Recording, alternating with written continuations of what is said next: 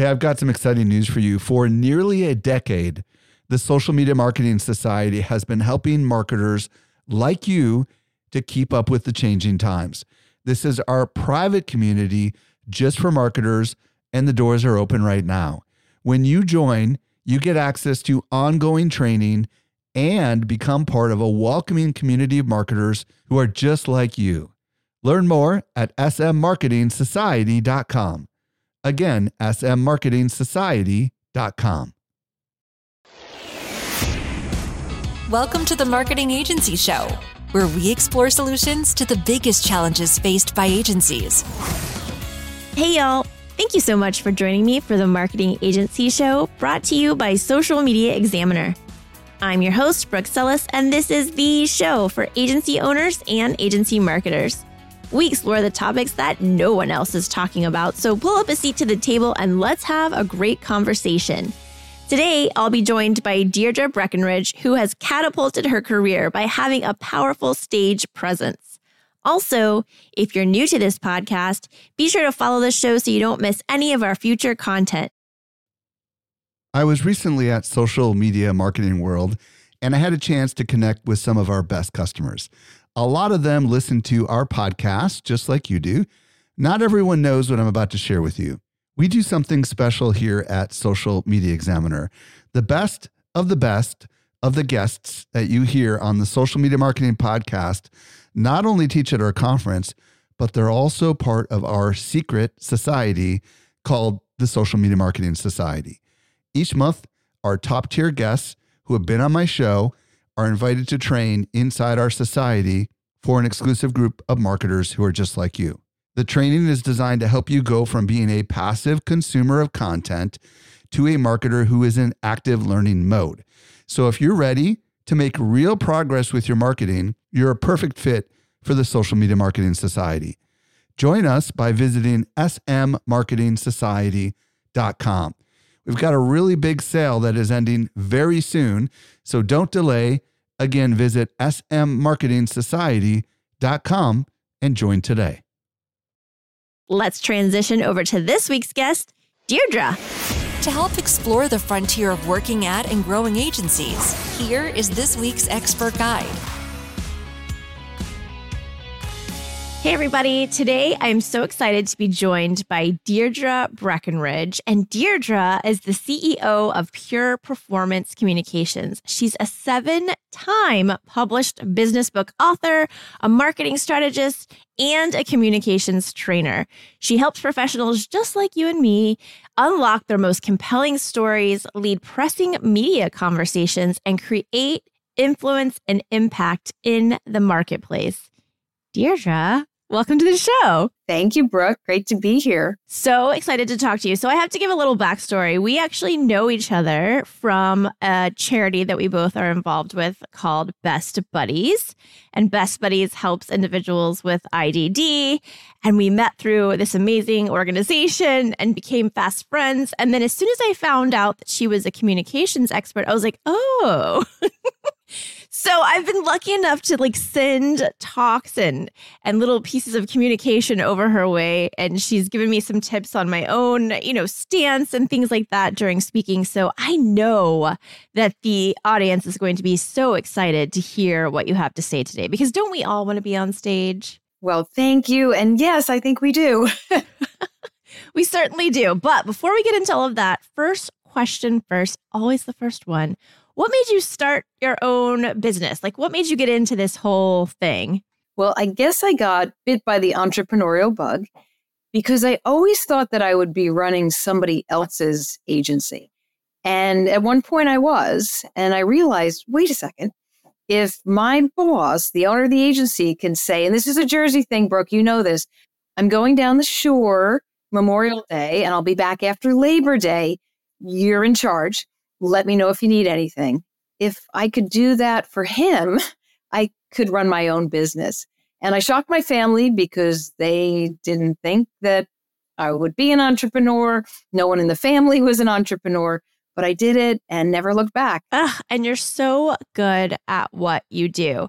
So tell everybody really quickly, like, who do you help with all of the communications things that you do? Like, is it people like me? Is it other people? Like, who are the people who you serve? It's people like you. I have served agency owners. I've served coaches who serve agency owners.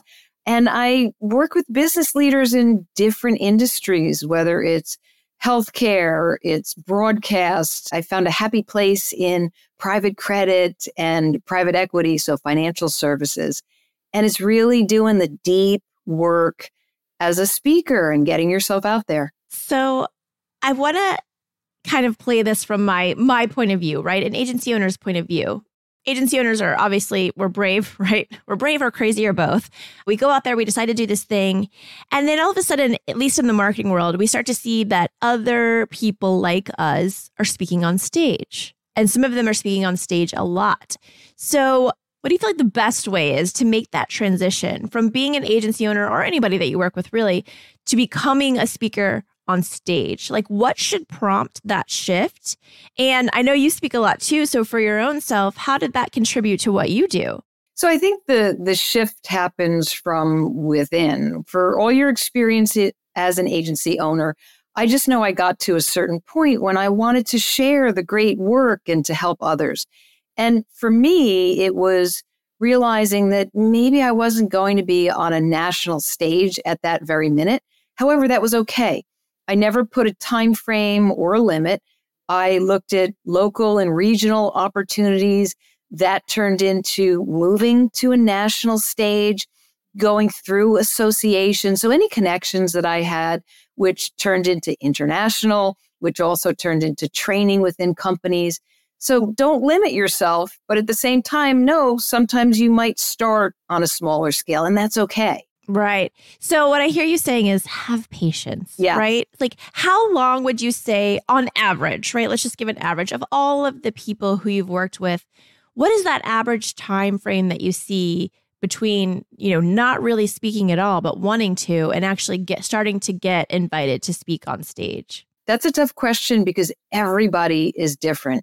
And sometimes there are stories that happen that get you on stage more quickly than other stories. There's also things that you can do to help you get to the stage. For example, writing a book.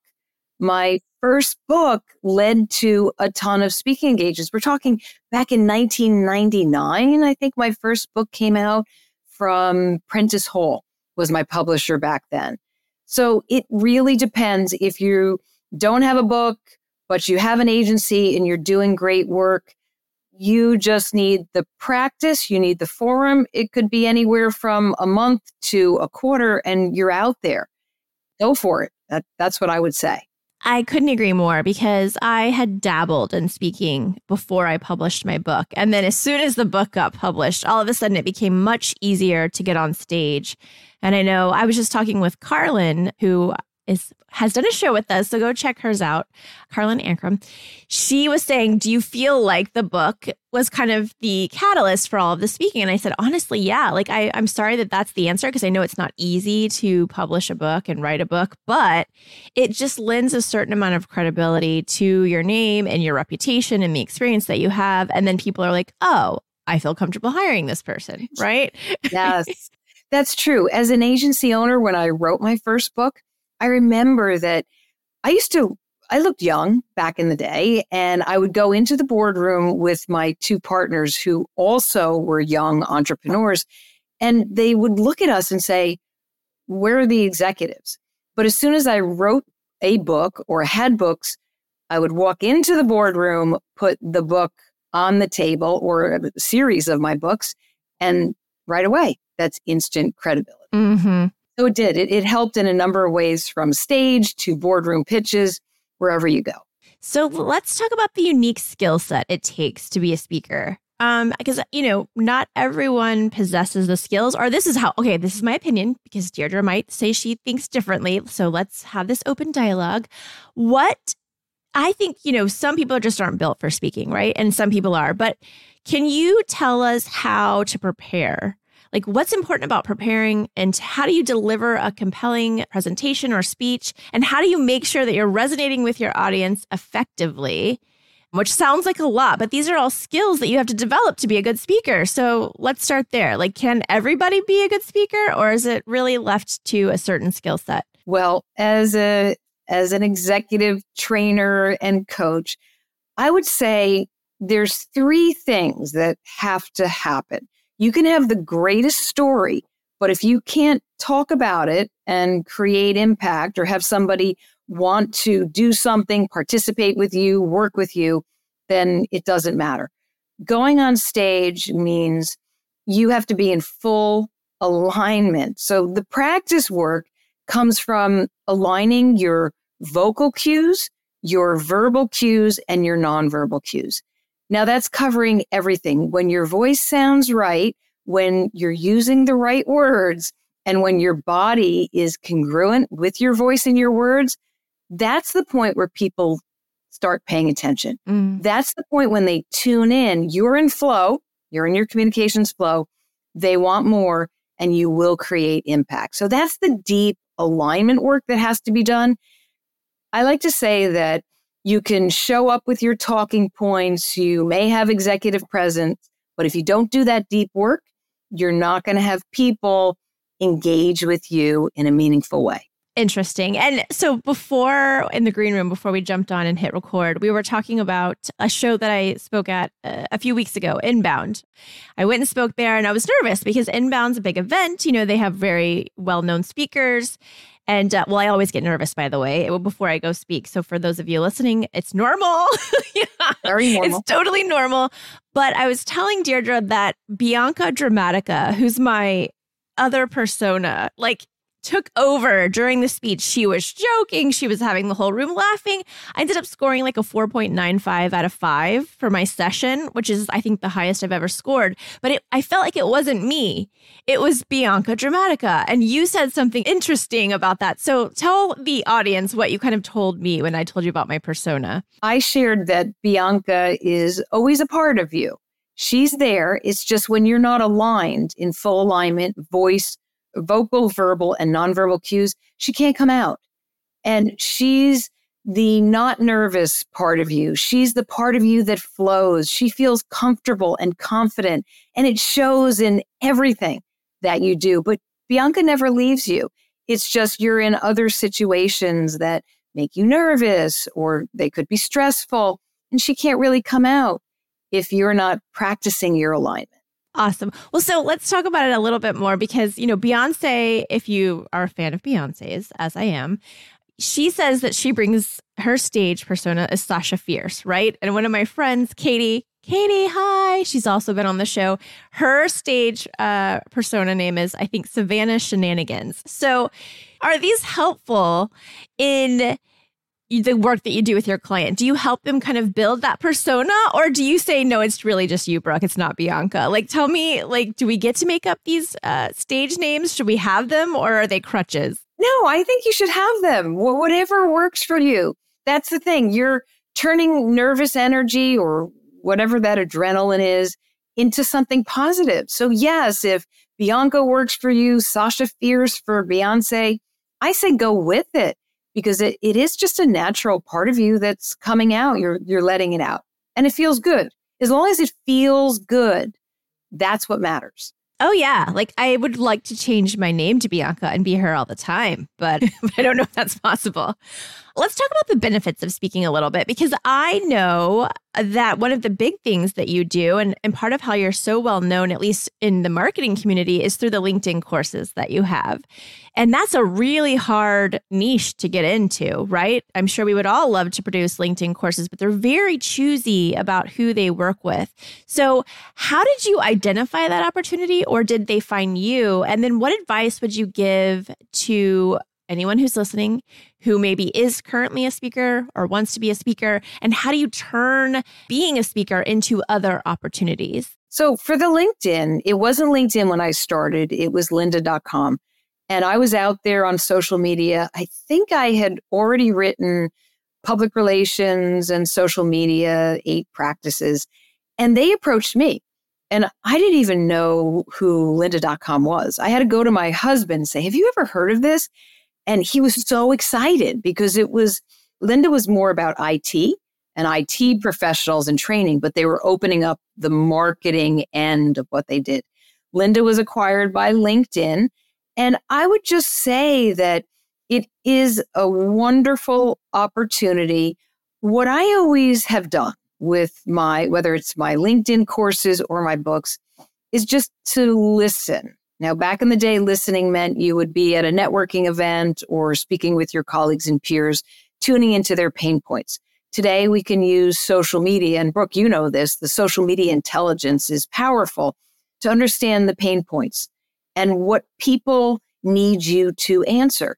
That's all I've ever done with my books and my courses is just answering and helping.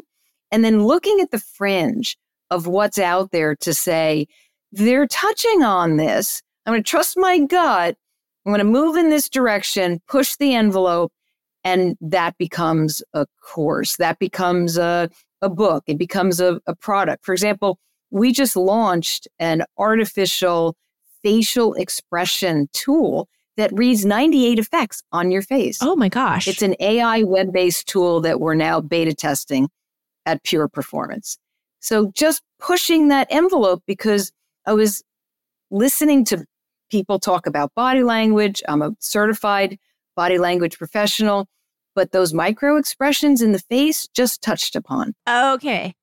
I have to hear more about this. We have to take a little left turn here because AI, hugely popular. Everybody's talking about it. If you haven't heard everybody talking about it, you must just live under a rock somewhere because I feel like it's all the rage. So I need to know more about this. It's a tool that reads those microaggressions. Micro expressions on your face. Aggressions. If you Emotions. Yeah. You can beta test the tool. If you like, you go on. And what happens is the camera is watching you. AI is looking at the major emotions. What's your dominant emotion, which could be happy, disgust, anger, surprise, sadness. And what ends up happening is it'll read you as you're speaking. Then it breaks it down into 4 quadrants. As you're talking, this little ball moves around from quadrant to quadrant. And the benefit is to say, I'm sharing information. I'm practicing for a presentation. You can go on and record yourself and watch the playback. You're practicing your presentation. AI reads you. Do you really feel the words? In other words, are you saying how wonderful something is, but AI is reading it? You're in the obstructive zone. You're stressed out over it. You're suspicious. You're not trusting. Or you're really in the high power zone where you're feeling the ambition, the determination, the happiness and joy that you're expressing. And it's fascinating to see where you land when you're speaking, because sometimes it just proves the point. Your words are saying one thing, but your face is saying another. And that's what people perceive. Oh my gosh, this is the coolest thing ever. So can anyone beta test this right now? Yes, right now. Where do they go to do this? Like get in touch with you, go to a website? So I'd have to share the link. Okay. It's a special link. But if somebody is interested, you can go to my LinkedIn newsletter. It's called The Influential Communicator. My latest post talks about curiosity in the face. And as a bonus, it asks if anybody wants to beta test. Oh my gosh, I'm totally going to do that. We'll make sure we link to everything in the show notes on YouTube under the show, so you can just link right over. But okay, thank you for that. You're welcome. Here's a little tip, just a micro expression. Sometimes when you share something with anyone, it could be a family member, a colleague, a peer, if they're really happy for you, they'll have an immediate congruent smile. So both sides of the face will go up, the cheeks will puff, there'll be little check marks in the eyes.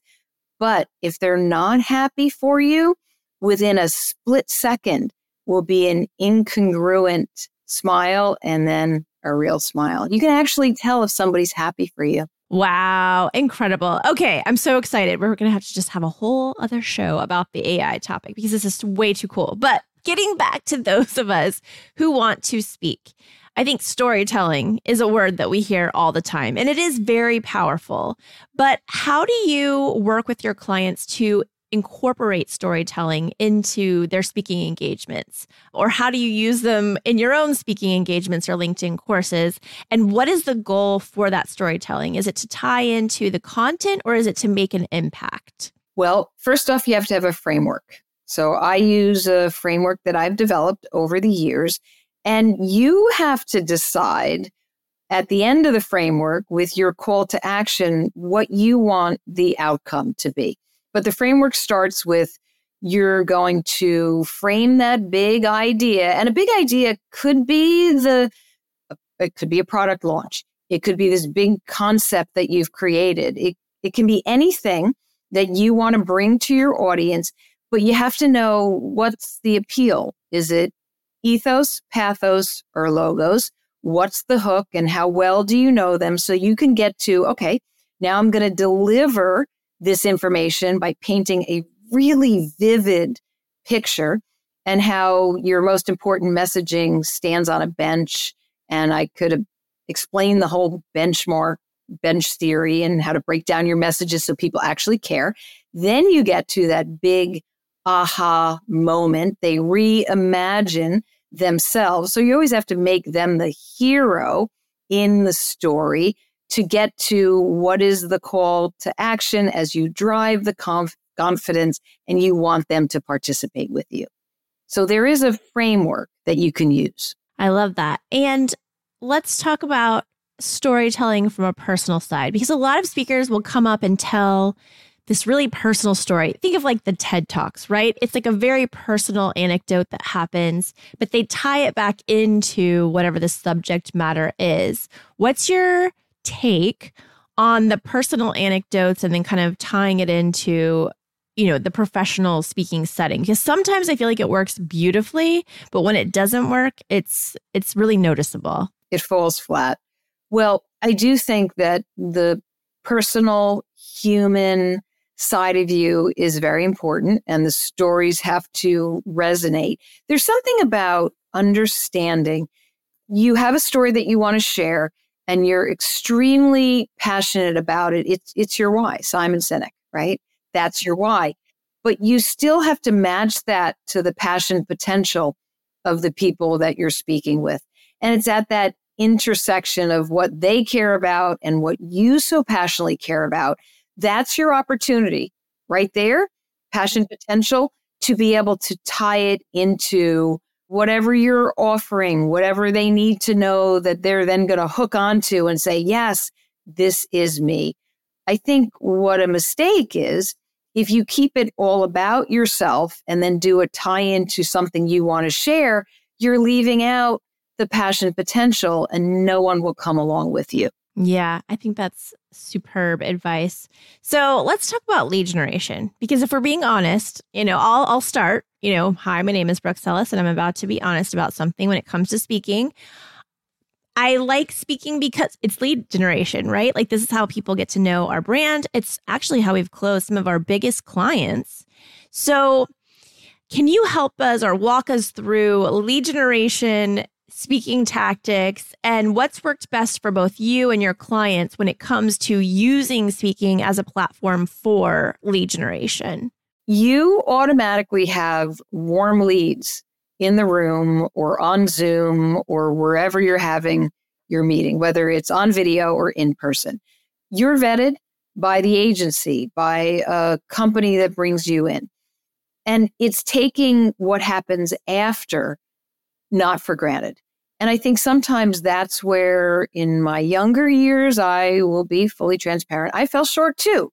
You go to a speaking engagement and all the photos are taken and there's video clips of you. People ask for your presentation. They give business cards. But what do you do next? Sometimes you're on to your next speaking engagement. And maybe at your agency, if you don't have a team of people who can continue with the lead gen.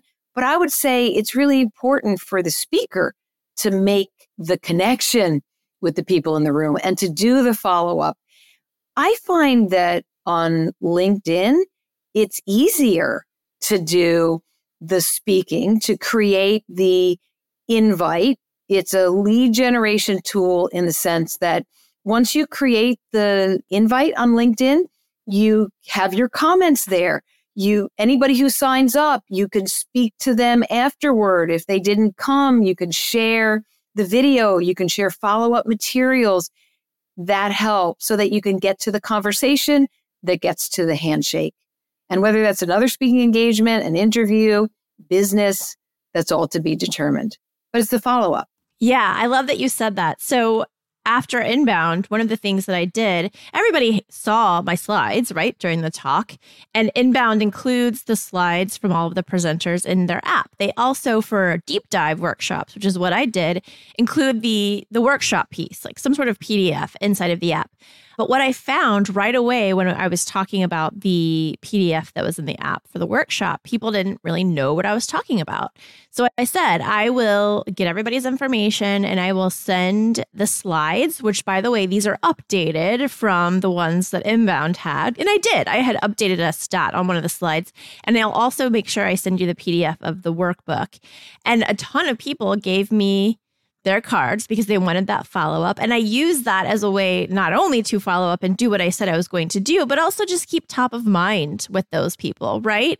I'm immediately connecting with them after the event, putting myself back into their thoughts, right? And then obviously from there, hopefully I'll be able to engage with them throughout some of my other, marketing initiatives that I have going on. So what do you think about like a leave behind or a follow up, or what's your best advice there for like maintaining that connection after the event is over? Leave behind, yes. Follow up, definitely.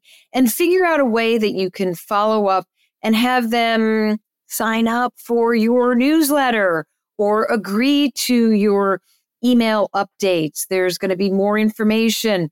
Get them over to your LinkedIn newsletter so that they can always hear whatever it is you're writing about. There's always a next step and a way to get them to opt in. They might not be ready to work with you right away, but just what you said, Brooke, staying top of mind. And that's where lead generation, whether you're using ActiveCampaign or you're using your LinkedIn network to do that, that's important.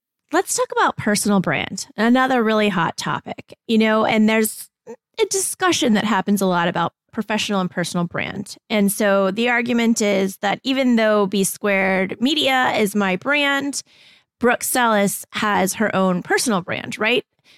Companies aren't coming in necessarily asking B Squared Media to speak on stage. It's Brooke who they're asking, or it's when I'm teaching courses, right? They're hiring Brooke. They're not necessarily hiring B Squared Media.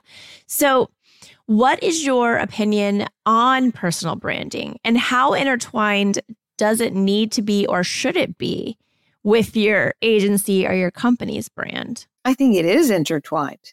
B Squared Media gets the benefit of you, Brooke, as the expert. If you have the credibility, if you build your personal brand and you show up and people know what you stand for and you have a good reputation and you're aligned with other credible colleagues and brands, guess what? Your company automatically benefits. It's a part of you, especially as the owner of your company. So I say, yes, the personal brand is important. And just remember, it can take a while to build the personal brand. It can take seconds to knock it down. Yeah. And it's important to pay attention to who you're aligning with and what you're sharing, especially out there on social media. Things can bubble up quickly. What about some of the executives who maybe you've helped with speaking or communications? Let's say that they are personally maybe very different from the brand, the corporate brand, right? Maybe the corporate brand is very traditional, very conservative, and the executive that you're working with on a personal brand level is they're not conservative. They're very open. They're very loud and boisterous, but lots of energy.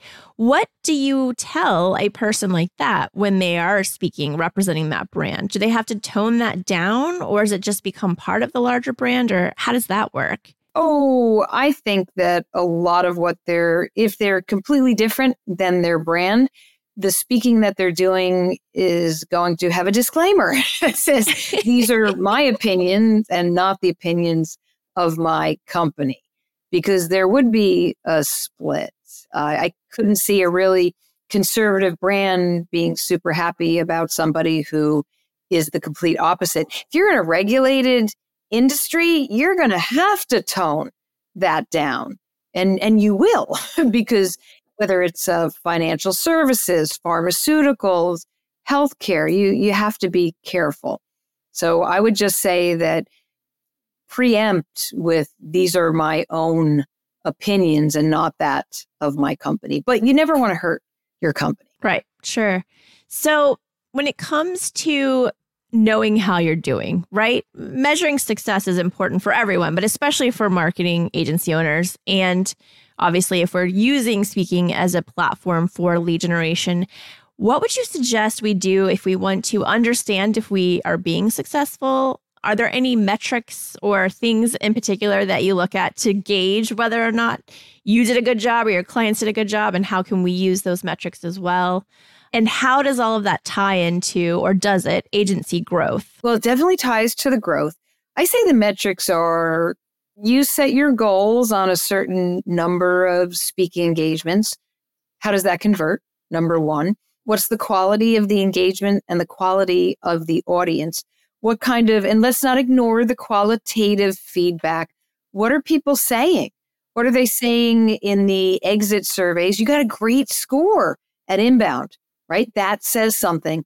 What's the chatter on social media about you, your company, and speaking? That's a way to take a look at how you're doing with your speaking. It's also the conversion to whatever you want to happen. More speaking engagements.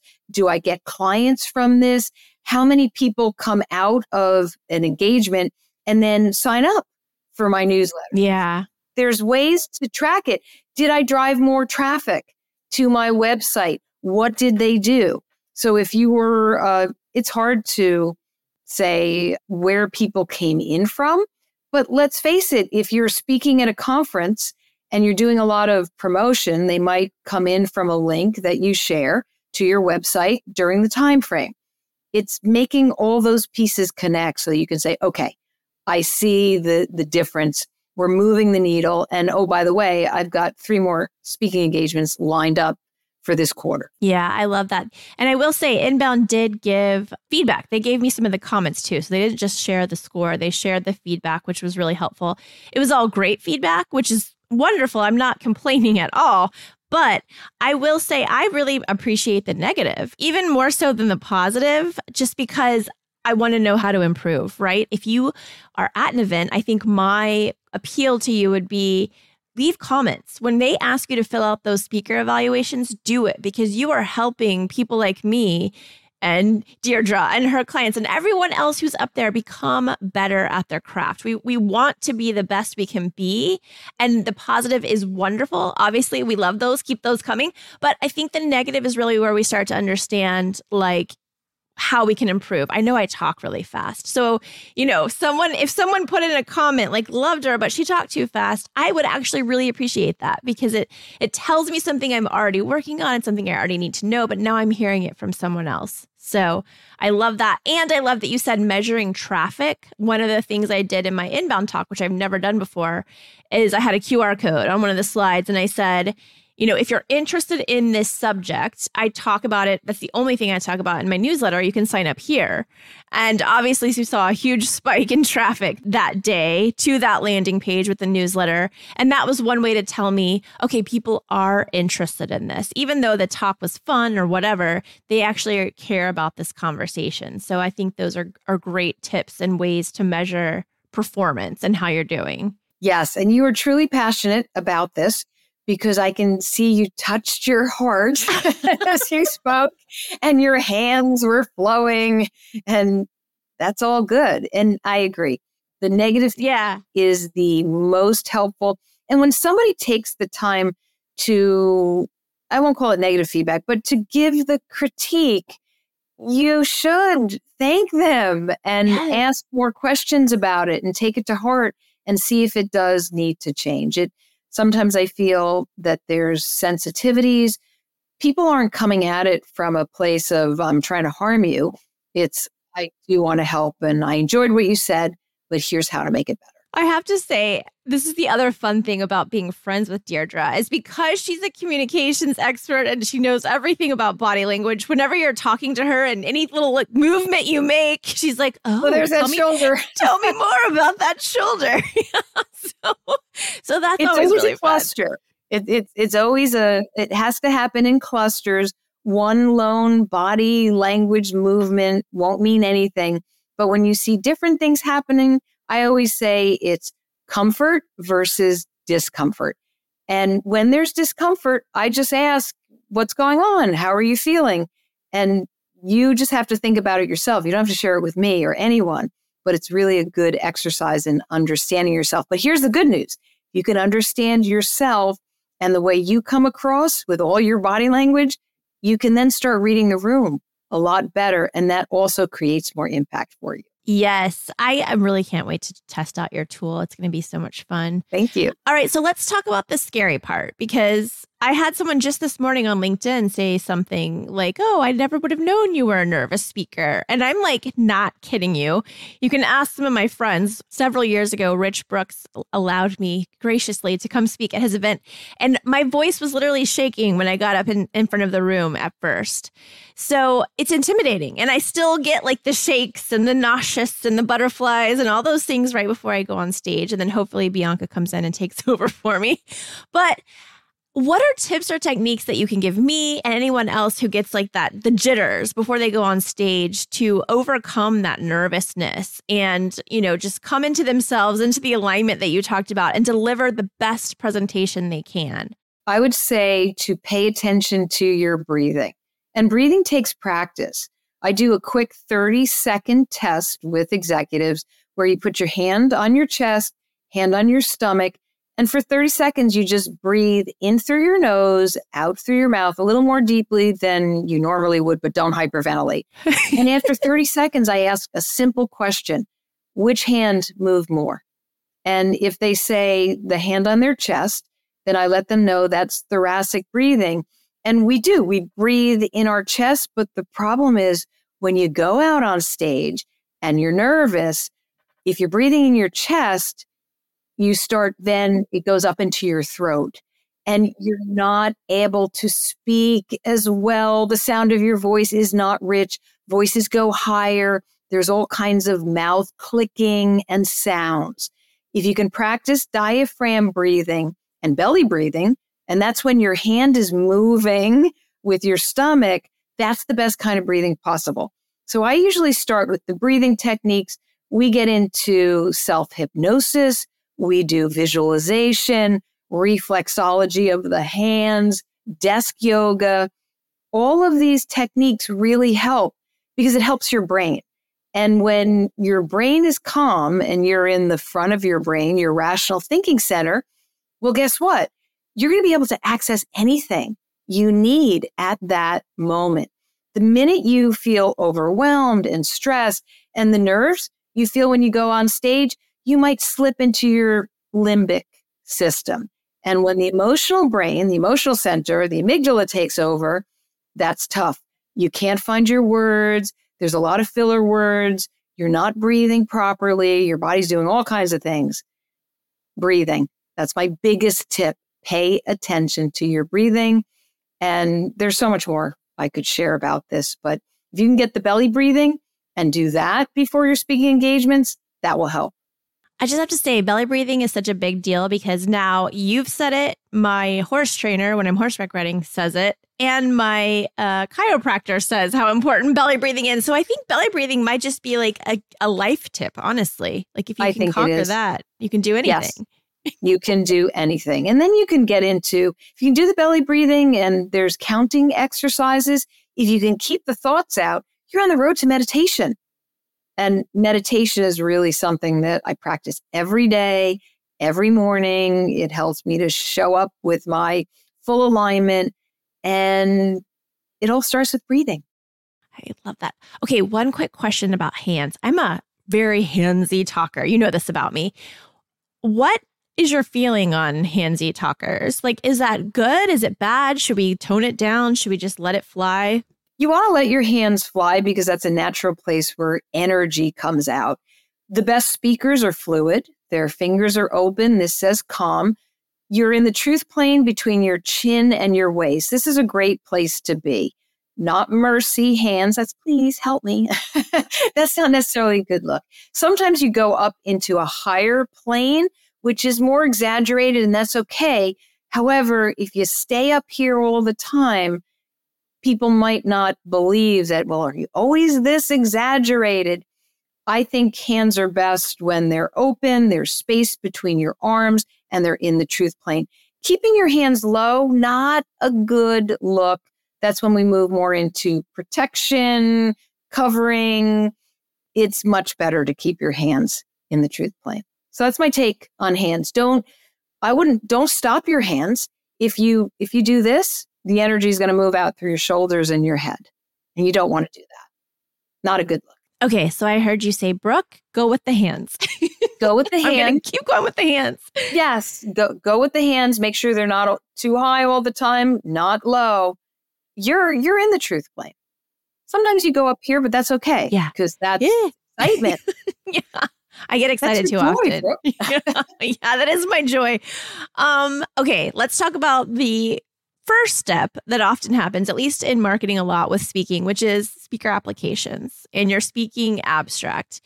Are there any tips or strategies that you have there for turning in abstracts or applications that get noticed and convey you to that other person on the other side of the screen who's just reading a piece of paper about you? So anything that's getting noticed, I would say deserves an area, build it out. Maybe it's on your website.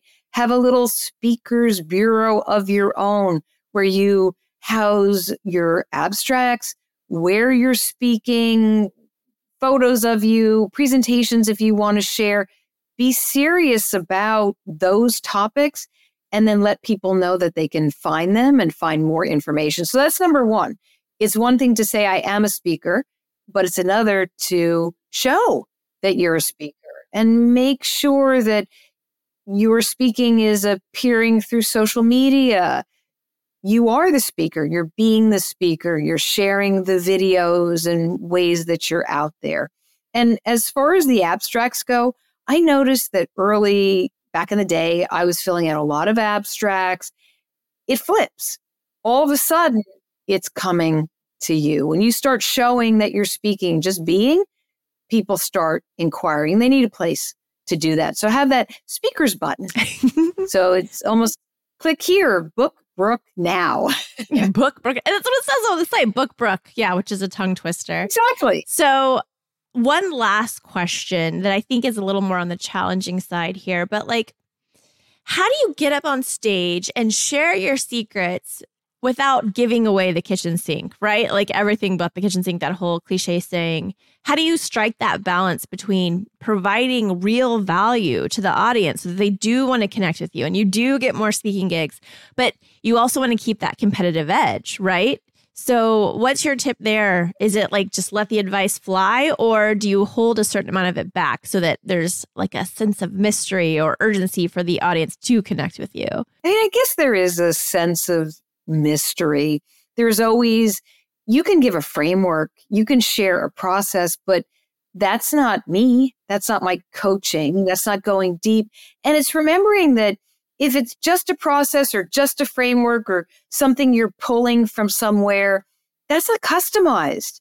Everything we do, when you start to get to know your clients and your training, it is so much about them. They might have a framework, but need the expertise and the help to really personalize and customize and blow it out. And I think if you make the choice to give, be happy about it. And if you're finding that you're sharing and you feel awful, well, guess what? then you're sharing too much. Don't share. Whatever decision you make, you have to be happy about it and feel comfortable. I couldn't agree more. But I also think it was Chris Penn who says a lot, you may have all the recipes, but if you're not a chef, you're not going to make the food quite as delightful and amazing as someone else, Right. That's great. Oh, I like that. So I know everyone's going to want to connect with you. It sounds like the best place to go is LinkedIn, but tell everybody where they can find you, how to connect with you on LinkedIn. I'll make sure we post again in the YouTube show notes for this episode. We will have a link to your newsletter and to the AI beta test so that you can find that there. But where do you want people to find you and connect with you? I do think LinkedIn is the best place. I'm always there. Or you can email me. I'm Deirdre at pureperformancecom with 2 M's.com. Awesome. Well, thank you so much for joining me today, giving us all kinds of amazing tips on speaking. I know I'm going to go back and listen because you gave great advice. And I like I said, I just really want to hone my craft. So thank you so much. Oh, thank you. It was great to chat with you. Thanks for listening. If you're new to the show, be sure to follow us. If you've been a long-time listener, let your friends know about the show. I'm at Brooke Sellis on Instagram and Twitter. And for fun, make sure you tag at SM Examiner. Also, be sure to check out our other shows, the Social Media Marketing Podcast and the Social Media Marketing Talk Show. This brings us to the end of this week's Marketing Agency Show. We'll catch you next week as we explore the adventures of marketing agency life. The Marketing Agency Show is a production of Social Media Examiner.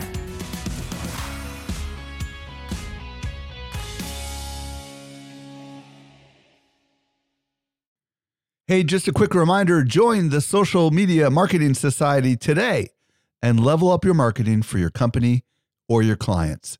Visit smmarketingsociety.com to find out more.